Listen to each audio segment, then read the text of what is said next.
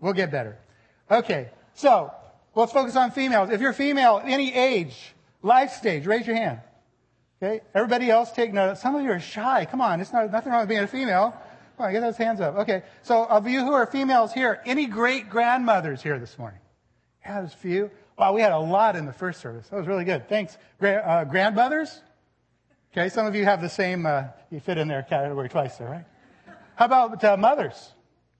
Yeah, lots of mothers here. Good. How about expectant mothers? All right. Woo. Any adoptive mothers here? Adoptive mothers? Yeah, a couple. Oh, good. Yeah, way to go. How about foster mothers? Any foster mothers in here? Can't see everybody, but I think I caught at least one there. And how about anyone who, it hasn't been official, but you know for sure, you took up the role of being a mother to someone else that wasn't your child. You assumed that role. Maybe it was a sister, maybe it's someone who was just a friend. But any of those mothers here today, don't be shy. Raise your hand, okay? Any of those? So maybe a couple here? Yeah. So what a great role. Okay, so how about this? Any woman here who ever, in the way of a mother, has given encouragement or wisdom or advice or tenderness or kindness or tough love or discipline or protection, or I could keep going down the list. You know what I mean. You've done that in a motherly way for someone, as a friend or as a family member. Raise your hand. Raise your hand. Guys, it doesn't count for you. Stop raising your hands. just the ladies, yeah. You know what? Some of you aren't telling the truth. Because I know you women. And I know that you all have this incredible ability to take mothering roles toward others. And that's just amazing. We honor all of you today. All of you women. You're created in the image of God. You've been given special gifts, abilities to nurture, to teach, to lead, to love, to counsel, to guide, to help, and do that in many ways that are different than men are typically able to do. We're different. We know that. I mean, we're really different. We had Les and Leslie Parrott, authors, psychologists, marriage experts here at Northwest Hills a few years ago. And I noticed in one of their books this little sidebar. It's a list. What women want, what men want. What women want, to be loved, to be listened to be desired, to be respected, to be needed, to be trusted, and sometimes just to be held. What men want, tickets for the World Series. End of list. It's not quite that bad, but we are very, very different. And so, ladies, today, we just want to know that we honor all of you here. We're thankful to God that He made you different than us, because we really do need you. We're thankful that you use your God-given gifts and abilities to love and serve others. And just speaking for all of us on the male side of the aisle, we want to say thanks. Thanks today. Thanks for using those gifts and abilities, and we want to say you're amazing. We truly believe you're amazing. We just don't tell you that enough. We want you to know that you constantly bless us. We're very thankful for that, and we hold you in very, very high esteem. We truly mean that. We greatly value each one of you. And that's why I'm going to say, every woman or girl, female of any age, would you just stand up right now? How'd you do it? Come on, it's not going to hurt. It's not going to hurt. It's a good thing. It's a good thing. All right. Okay, men. We owe them a standing ovation. So let's stand and ovate, okay? Here we go.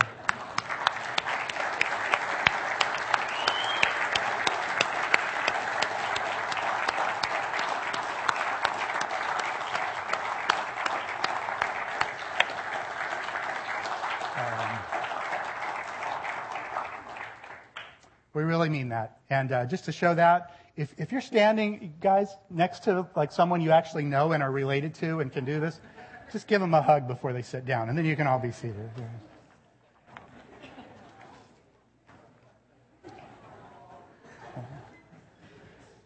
Okay, you guys, you did a lot better than the first service. The women had to go hug the guys a lot in the first service, so way to go, man. Way to initiate.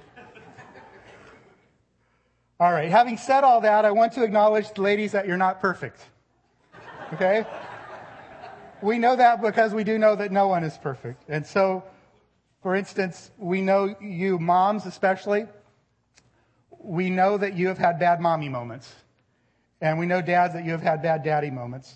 I think you know what I'm talking about. Laurel and I sat around talking about it last night. There are those moments where you just don't quite come through as you should as a mom or a dad.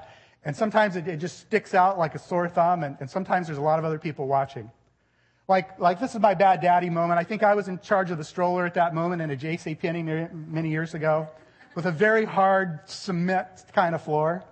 And two of my kids in a double stroller. And while I'm looking around, and my wife is shopping, I'm supposed to be watching, and I look around, and my son who's in the front stands up, and the stroller gets bumped a little bit by the guy in the back there, and he does a somersault out the front, and he splats on his back right on this concrete floor.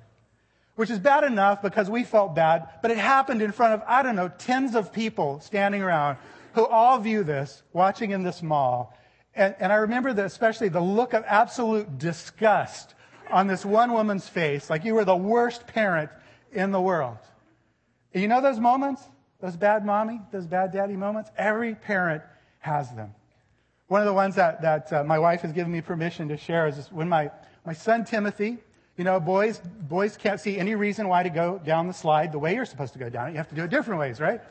So he fell off the slide at school, and my wife gets a call.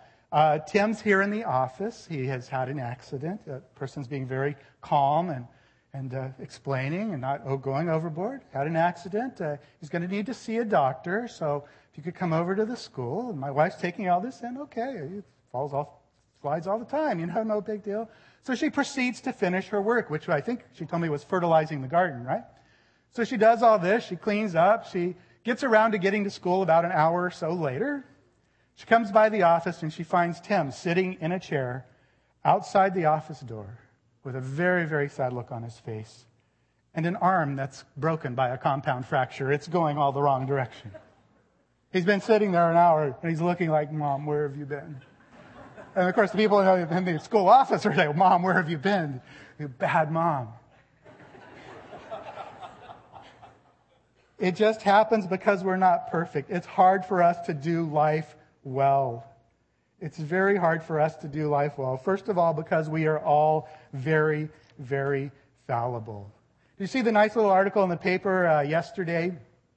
Maybe it wasn't yesterday, I'm not sure, but just within a day or two ago, of one of our members. I don't know if he's here this morning or not, but Phil Dowd, owner of John and Phil's, retired from 40 some years in the auto business, has sold it now, and that was a monumental achievement, and he did a great job, and so he had a little article in the paper.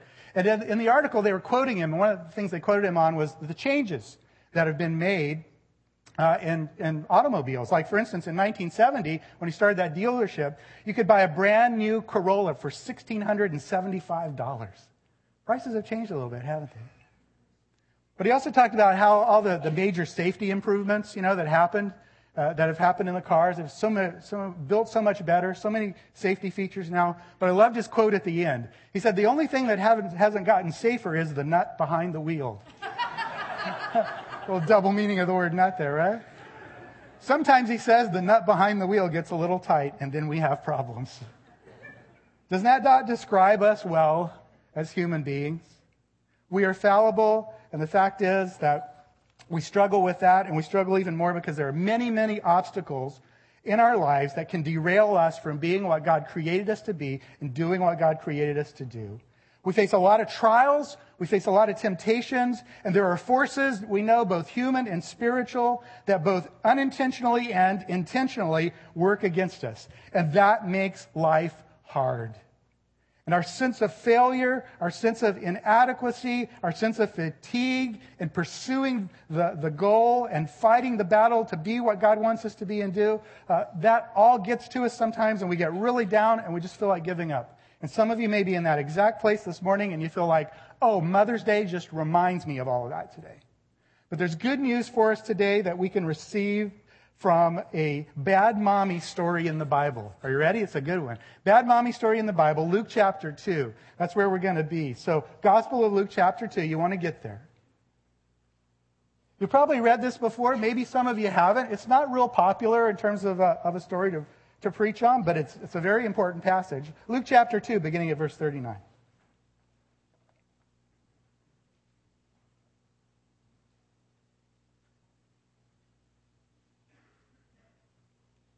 This is a really unique portion of Scripture because it contains the only account of any incident we have in the boyhood of Jesus.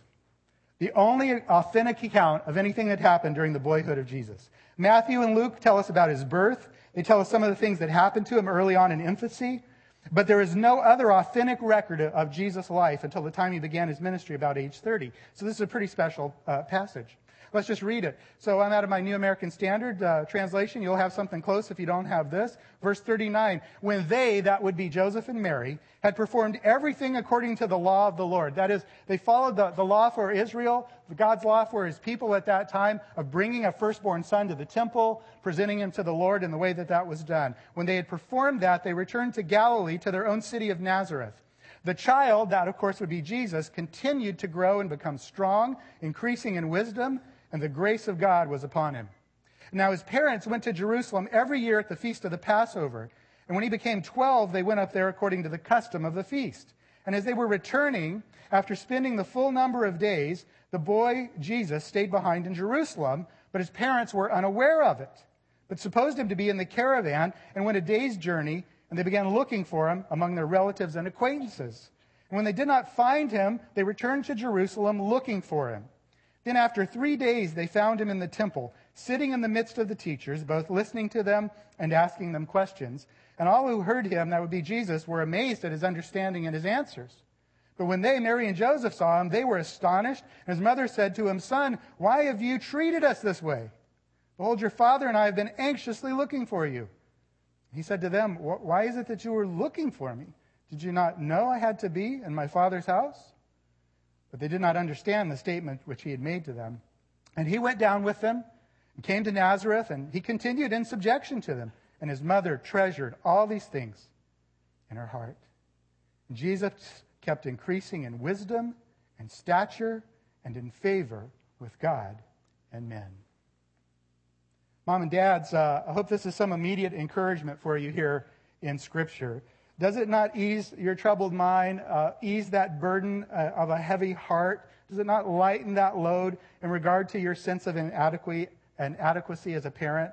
I think it should, because here you see two very wonderful people. It's Joseph and Mary.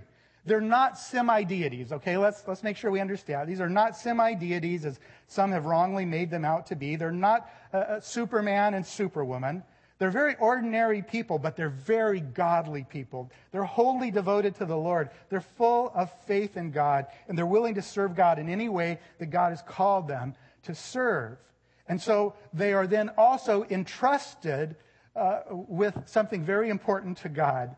They're entrusted to raise the one and only Savior of the world. Minor little mission, huh? But they're entrusted with that, and they lost the Savior of the world for 3 days. They lost him for 3 days. They left him behind alone, without provisions, in a big city, teeming with festival goers from all sorts of places, some of whom might have been very glad to grab a stray kid for a slave or some other purpose.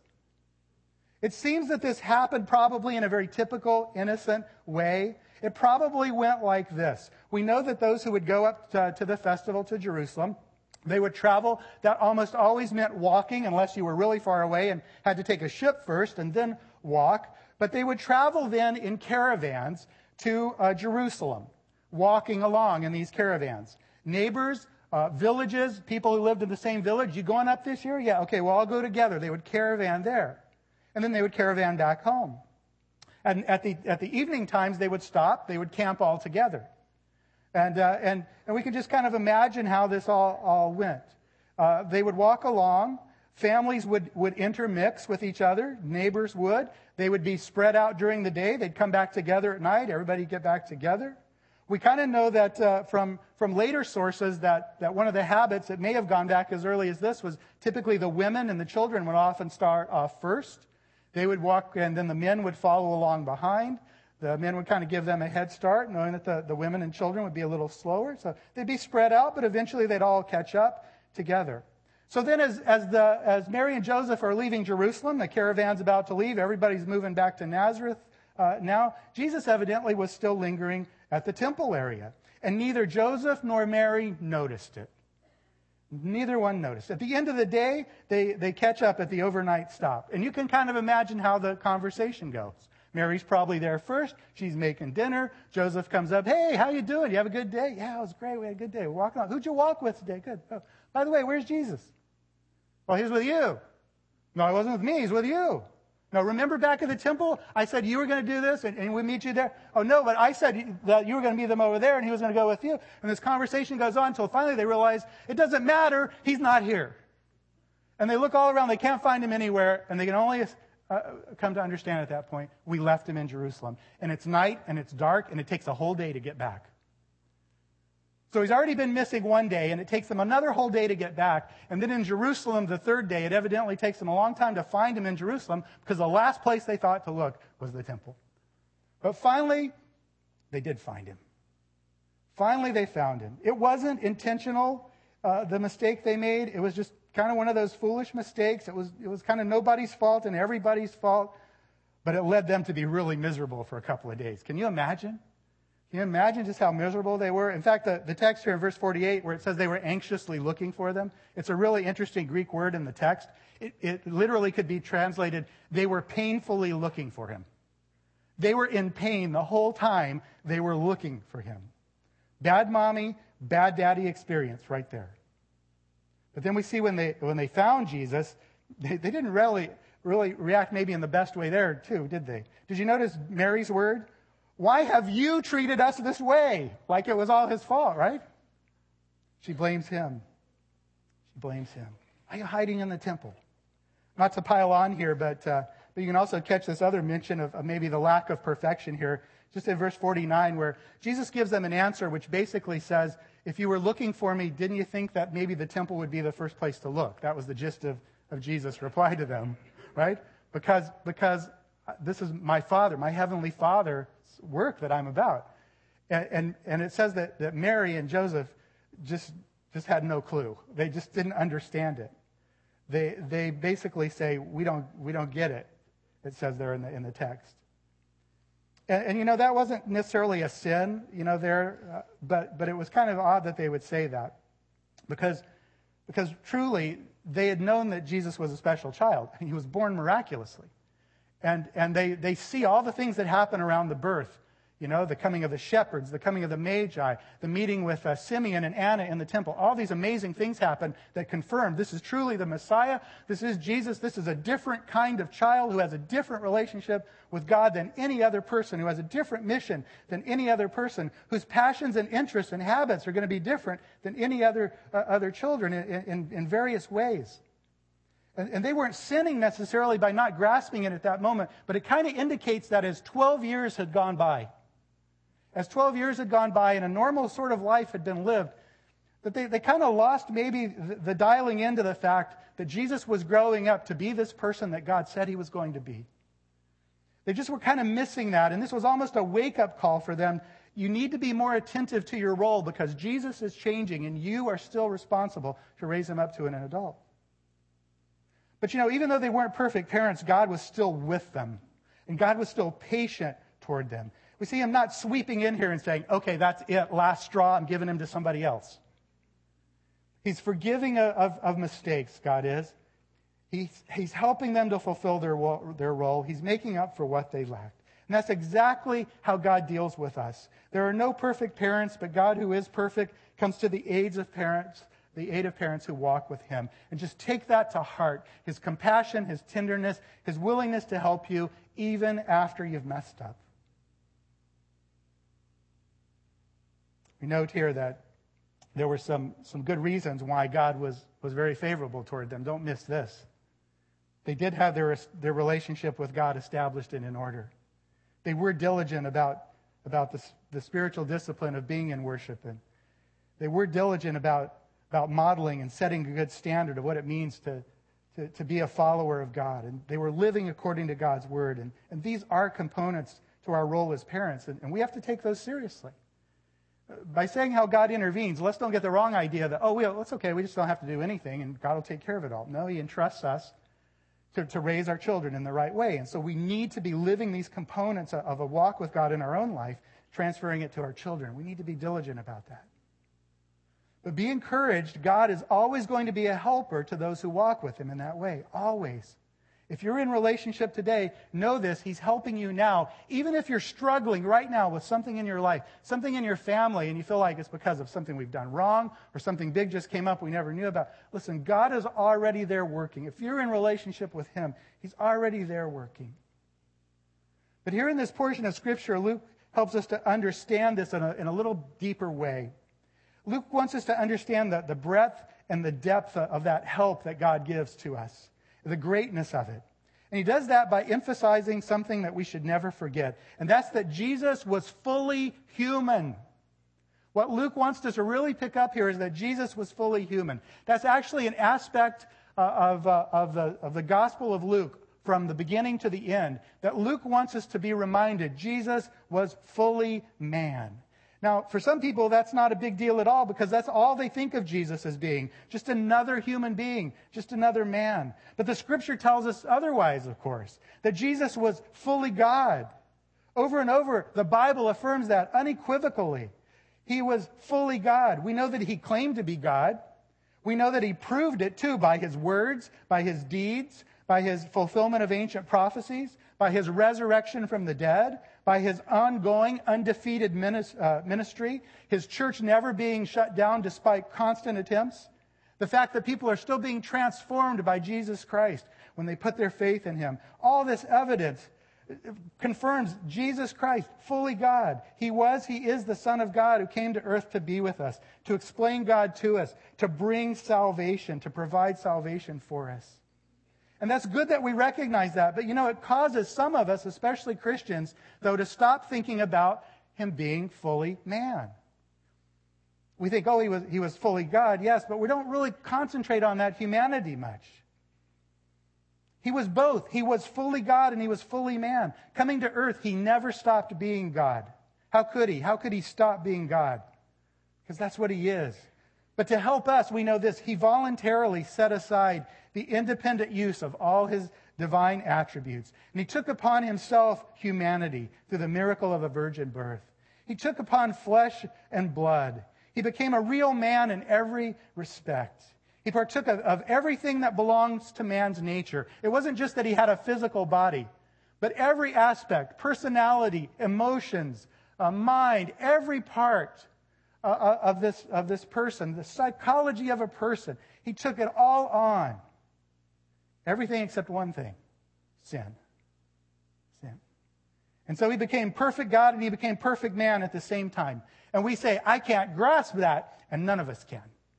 We can't fully understand it right now. There's a sense that Scripture tells us that when we are with God in eternity, we're going to have greater understanding of things then than we do now. I don't know how much we'll fully ever understand God because he is so incredibly different than we are. None of us have created a universe lately, have we? None of us are omniscient. None of us are omnipresent. We may never fully grasp God. Maybe we'll get some better clues. There's some things we just can't fully grasp, but we know that it happened, that Jesus was fully God, fully man. We accept it by faith, but our faith is based on evidence that we have and the conviction that God brings to us in our heart. But coming to that belief that he's fully God and fully man, that he is fully God, fully man, sometimes we get confused in there and we do lose sight of his humanity. We think that maybe he was something less. I mean, even if we acknowledge it, I have my right theology. He was fully God, fully man. In our mind, we're thinking, as a man, though, he wasn't quite really a whole, like a real man like us. But as Luke will continue to point out in his gospel, that's not the case. Luke, throughout his gospel, wants to dispel that notion. He begins this section of Scripture in verse 39, notice, saying that when Joseph and Mary returned from Jerusalem, went back to Nazareth, remember they had a little side trip to Egypt, that they settled down there in Nazareth. And verse 40 says, the child continued to grow and become strong, increasing in wisdom. That is, Luke is saying when Jesus was born, guess what? He was a helpless little baby like all of us at that age. But then he began to develop normally as healthy human infants do after birth. And you know what? He wasn't a super baby who was immediately mature. He began to grow physically and mentally and morally and spiritually just as well cared for children do. No different. He was not some super alien type of being some Superman kind of baby, a super baby that came from space. Now, if you're reading the apocryphal Gospels, those are the ones we know that are float around out there. They have for centuries and centuries and centuries. And these apocryphal Gospels, they call them apocryphal because just know that means not authenticated. They're just stuff that's been made up and put together, and there may be, who knows, some points of truth somewhere in them, but generally they're not true. If you read some of these apocryphal Gospels, the characterization of Jesus as a child is pretty amazing. They have him being some really weird child. They have him being extremely mature and able at the youngest age. It's almost like some of them are like a Disney movie. There's one of them where it talks about lions and leopards coming to worship him, when he's a little child. And he accepts this worship from these lions and leopards that come to him. There's one apocryphal passage that says that Jesus is walking along with his mom, and he comes to a palm tree, and he tells the palm tree to bend down and give his mom some fruit because she needs some refreshment. The palm tree bends down and gives Mary some fruit. Never happened. There's some stories about Jesus, he's doing the Play-Doh kind of thing, except in his day, it's just clay, and he's making these birds, and he makes these pretty birds, and then he decides he wants them to be better than that. So he claps his hands, and they all become real birds, and they fly around, and he plays with them, and that kind of thing. Some of the more extreme apocryphal passages get really weird. They have Jesus, getting mad at something going on, and so, he steals something or he kills something or whatever just to take vengeance on someone, and it's really bizarre. That's not the biblical picture at all. Jesus was a very normal child. He lived a normal childhood. Then down at verse 52, at the end of the chapter, Luke mentions a similar comment about Jesus, really covering from about age 12 upward to adulthood, 18, 20 years. That Jesus kept increasing. This is what it said. Jesus kept increasing in wisdom and stature and in favor with God and men. Luke is using terms that just apply to human beings here. And he's saying Jesus continued to become mature as healthy teenagers do. Physically, mentally, spiritually, even socially, it says here. He grew into an adult. Day by day, week by week, month by month, he grew into a strong, impressive young man. He's not freakish, he's normal. Verse 46, we kind of see this just in those growing up years. He's left behind in Jerusalem, and he uses his time pretty well. He's fascinated by the temple. He's fascinated by the Word of God. And it says he's sitting in the midst of the teachers, both listening to them and asking questions. Isn't that interesting? He's learning Scripture just like anyone else would learn Scripture. He's discussing theology to get it, just like any other person would. Now, at age 12, he certainly seems to have a special gift for it, does he not? And we would imagine that God certainly gave him a gift, just like we have our spiritual gifts from God. But there he is. There he is, and he's learning, he's growing in every human normal way. And so what's the significance of that for us? First and foremost, we know this, that the fact that he was fully human means this, that he was qualified then to pay the penalty for our sin.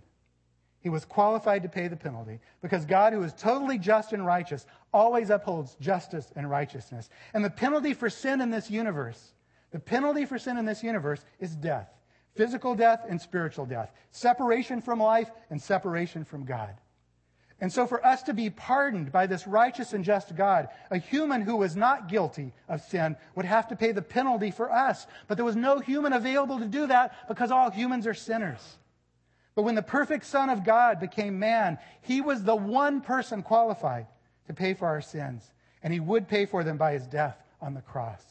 His humanness made that possible. And he paid it all for us in that way. He paid it for us. You ever read that story about the boy who comes to his mom while she's working in the kitchen? And he just sits down at the counter where she's working and just puts a piece of paper in front of her that he's written on. And on the paper, there's a list, and it says this: cutting the grass, $10, cleaning my room all week, $5, running errands, $2, babysitting, $10, taking out the garbage, $2, maintaining good grades, $5, total owed today, $34. Obviously a ploy to get some money, right? So the mom, being a wise mom, as the story goes, dries her hands off, sits down, reads it, turns it over, starts writing on the back. 9 months of pregnancy, no charge. Late night feedings, no charge. Diaper changes, no charge. Potty training, no charge.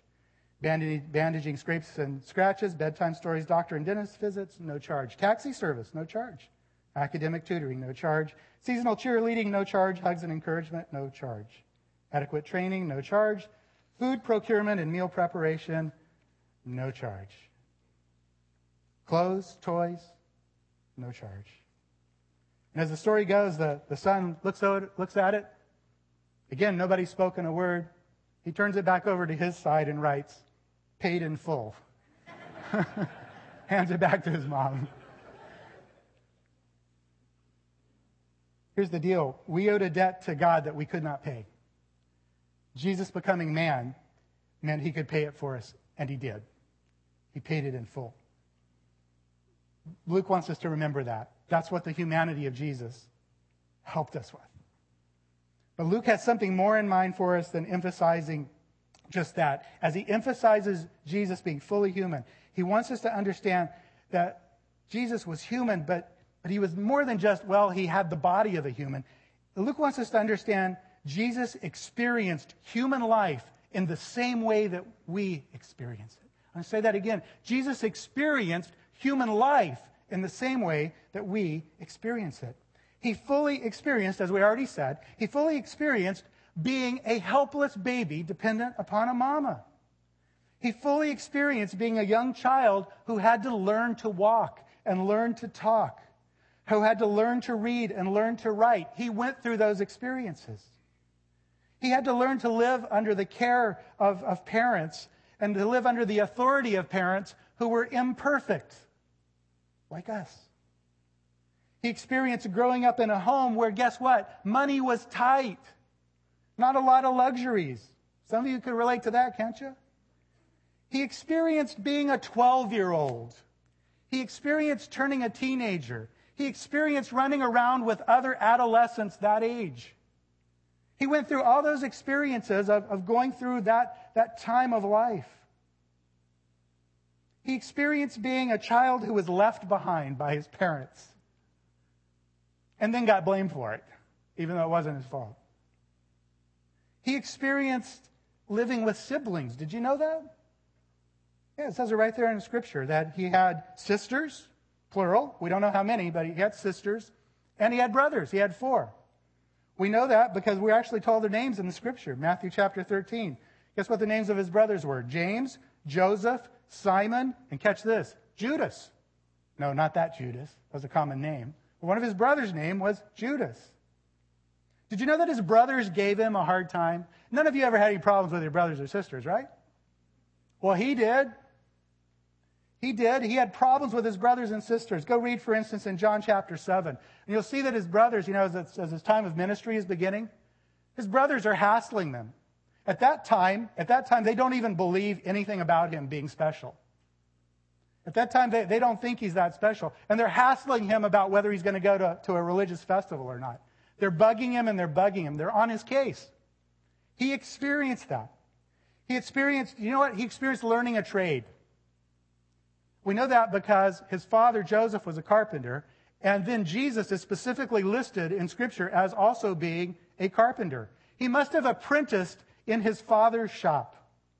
You know how that goes, right? That's good and bad when you work for Dad, right? A lot of blessings, but sometimes a lot of strain in there too, right? But that's what he did. The evidence seems to indicate that Joseph, his legal father, his father by law, that Joseph probably died before his ministry ever began, because we never see Joseph's name mentioned anywhere after Jesus' time. And that's highly unusual that would be the case. So it seems likely that Joseph died, which would mean then that passage where it describes Jesus not as an apprentice carpenter, but as a carpenter himself, he was probably the one supporting the family as the oldest child. He knew what it was like to go to work every day. He also knew this. He knew how to dwell in obscurity for years and years. He knew that he had a mission to accomplish, but that he had to keep waiting and waiting because, we read about it here at age 12. It was 18 years later before his ministry starts, and he dwells in obscurity. But then guess what? Did you read that portion of Scripture where when he starts his ministry, he gets the attention of a lot of people pretty quickly, but the very people who lived in his hometown don't like it. They don't believe in him. They don't like him. They don't like the fact that he's getting all this honor, and they turn their backs on him. They reject him. people he grew up with. He experienced all the ups and downs then of having to train people. You ever done that? To train others? And he gets these guys who are the 12 disciples, and they turn out pretty good in the end, but they're real knuckleheads to start with. And he has to put up with all these knuckleheads for 3 years until he gets them trained. And he ends up also putting up with people who constantly want his attention. We think we had busy lives. Jesus had to sneak away in the night to mountains or desert places just so people wouldn't bother him. Then, of course, he had all these enemies who were determined to bring him down. And then he experienced facing death. He knew that death was coming, that it was unavoidable. And he experienced waiting for it. He knew that suffering would happen, and he had to live with that, knowing that he would suffer. And then he actually did suffer, and then he actually did die. And through it all, he has this constant, overwhelming pressure to give in to temptation, to chuck it all, to escape the pain, the hardship, the frustration, to not do the will of God the Father in heaven. He has all of this pressure. He does, though, become victorious over it, but he has to experience it all. And so Jesus Christ, the man, the fully human man, experienced the full range of human life that we experience. You know, the usual response to that is, well, he wasn't a woman. You know, he never went through what we women went through. Or, you know, he's never had to work on a computer like I have to work on a computer. But the point is this, that there, you know, behind every specific trial or temptation, there are basic root trials, root temptations in there. And he experienced all of those, no matter what the specific we might count it toward. Any sort of temptation we experience, he went through it. Several verses from the New Testament book of Hebrews let us know the importance of this.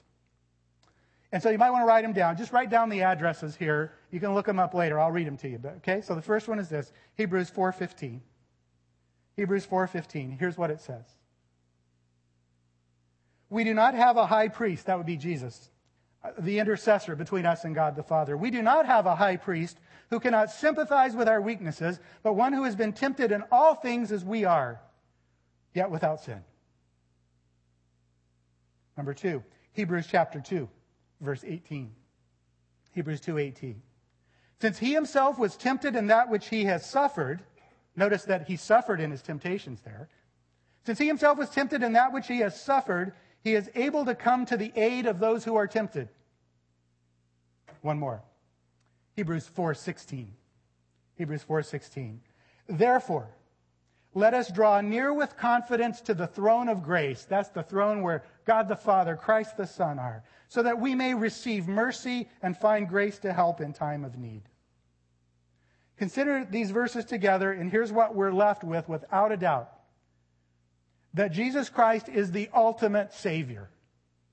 The one who saves us from sin and condemnation and separation from God, but also the best friend we could ever have. He is indeed the best friend we have.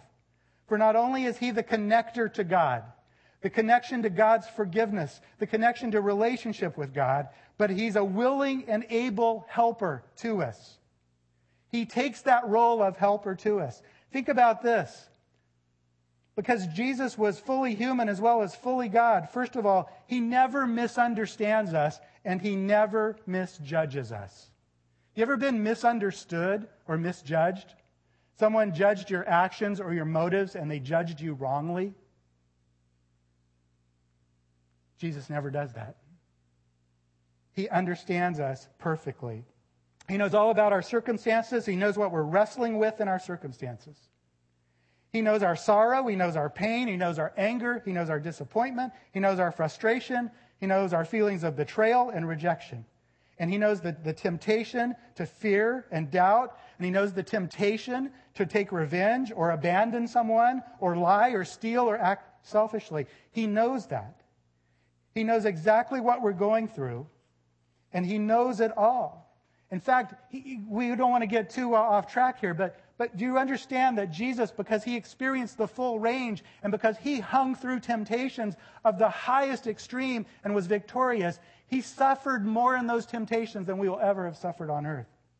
But because of all that, he fully understands us, and so he never misjudges us. He doesn't misjudge us morally when other people are saying, you're wrong, you've done the wrong thing, and they're all on our case about it. And if that's not true, he knows it. He doesn't misjudge us emotionally. He doesn't misdiagnose our feelings. Oh, you're just being, you're too overbearing on this. You're making too much of it. No, he knows. He knows us situationally. He knows what we're really up against. He really grasps all the dynamics of our situation. You ever had somebody just tell you, well, you're just not seeing it rightly. And you know you are. But Jesus knows you are too.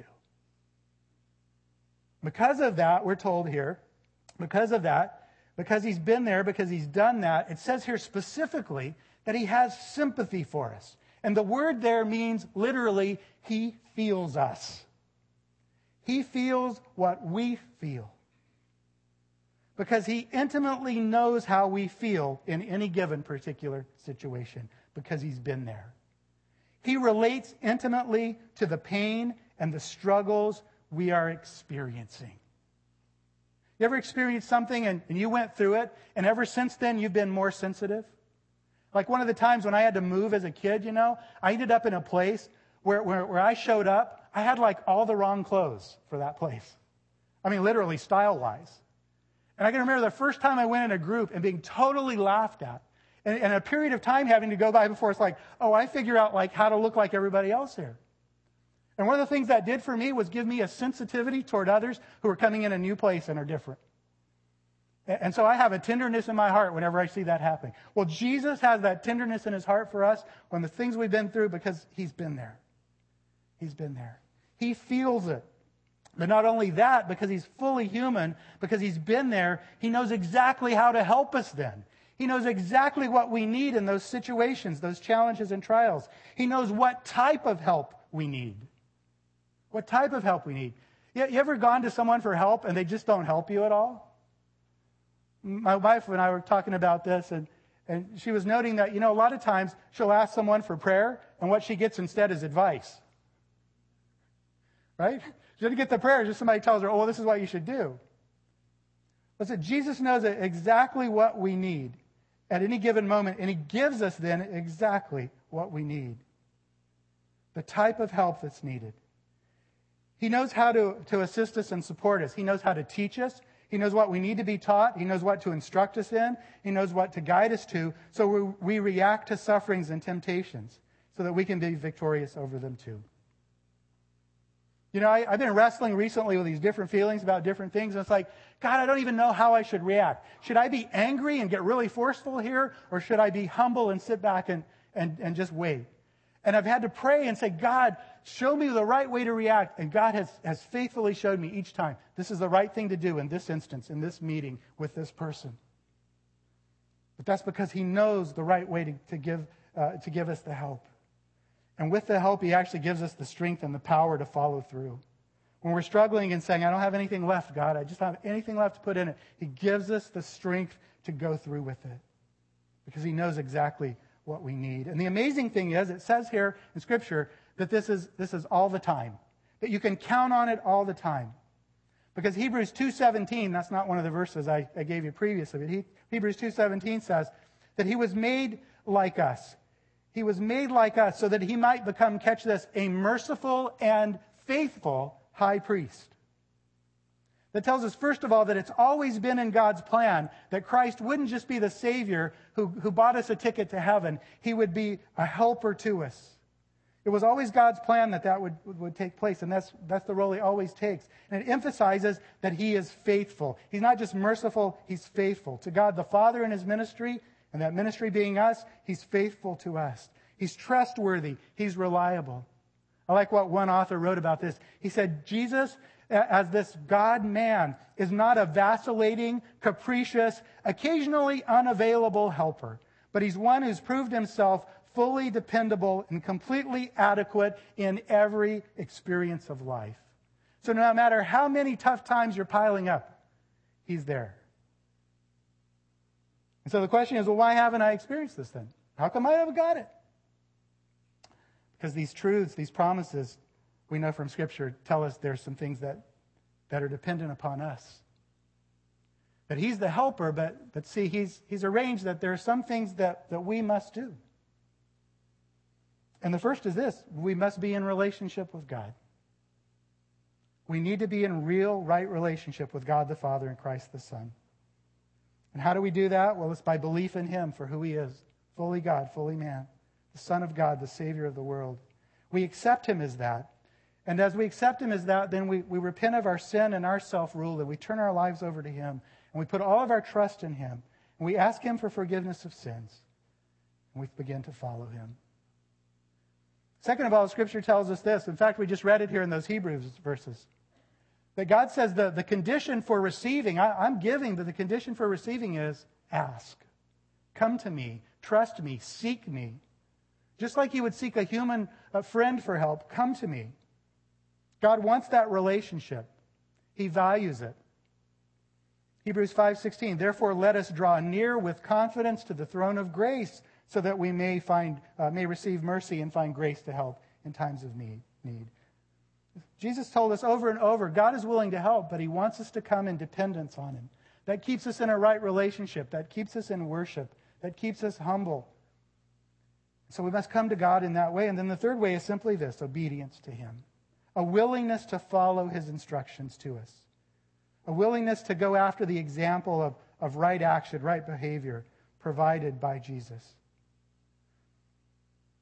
God only helps us if we're doing the basics, if we're doing the right things. Now, if we're moving toward Him, He'll help us along while we're still figuring it out. But if we know the basics, if we know the basics of a Christian life, and we're turning our back on Him, then there's a problem there. There's a strain. There's a stress in the relationship.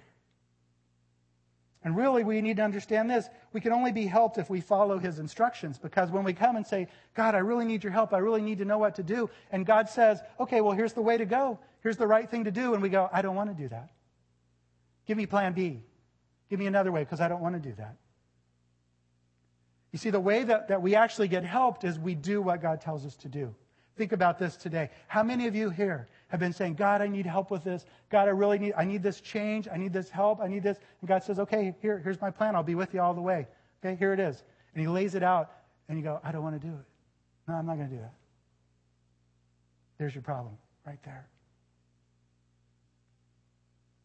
God is a willing helper. He's a willing helper. And here's what you need to understand. He's always ahead of us for good. He's always ahead of where we are. He knows what's going on now, but he knows how to be ahead of us in planning and arranging and providing what we need. Laura and I have a dear friend, a mother who, when we first met her, we just had our first child. And she became a good friend. She's just maybe a little bit older, not much older than me. Maybe a little bit older than my wife, a little bit younger than me. And she was ahead of us in terms of having kids and raising kids. And she also had a lot of experience in church and ministry, and she really knew church and ministry inside out. And she just kind of unofficially adopted us when we first met her. And she's still one of our best, dearest friends. And so she would be there when we would call and say, you know, our baby's doing this. What do we do? Well, here's what you do. And you know, when our kids were teenagers and we were still calling going, what do you do when you got a boy who won't do his homework and no matter what, it's not working? Okay, here's what you do, she would say. But she was always ahead of the game too, and still is. When we first moved into the city where we moved in, we had a washer. We didn't have a dryer. She made sure we got a dryer because she looked around ahead of time and said, they need a dryer. So she had one supplied for us. There were times when she just would pick up the kids and go, you need a day off. I'm taking the kids. There were some times when she said, here's the money. Here's the reservation in Santa Cruz for the weekend. I got your kids for the weekend. It's all paid for. Go. And she's still that friend today. And she's the picture of God. That's how God works in your life. He's just looking and saying, okay, I am your helper. I just need a little cooperation for me to give you all the things I want to give you, to help you in all the ways I want to help you. It's A.W. Tozer who said, famous quote, the voice of God is a friendly voice, and no one need fear to listen to it, unless he's already made up his mind to resist it. When you turn to God, the saying goes, you discover he's been facing you all the time. How about you today? Is that where you are? You need to be turned to God? We're going to close here and pray. I'm going to ask us all to stand. Let's do it.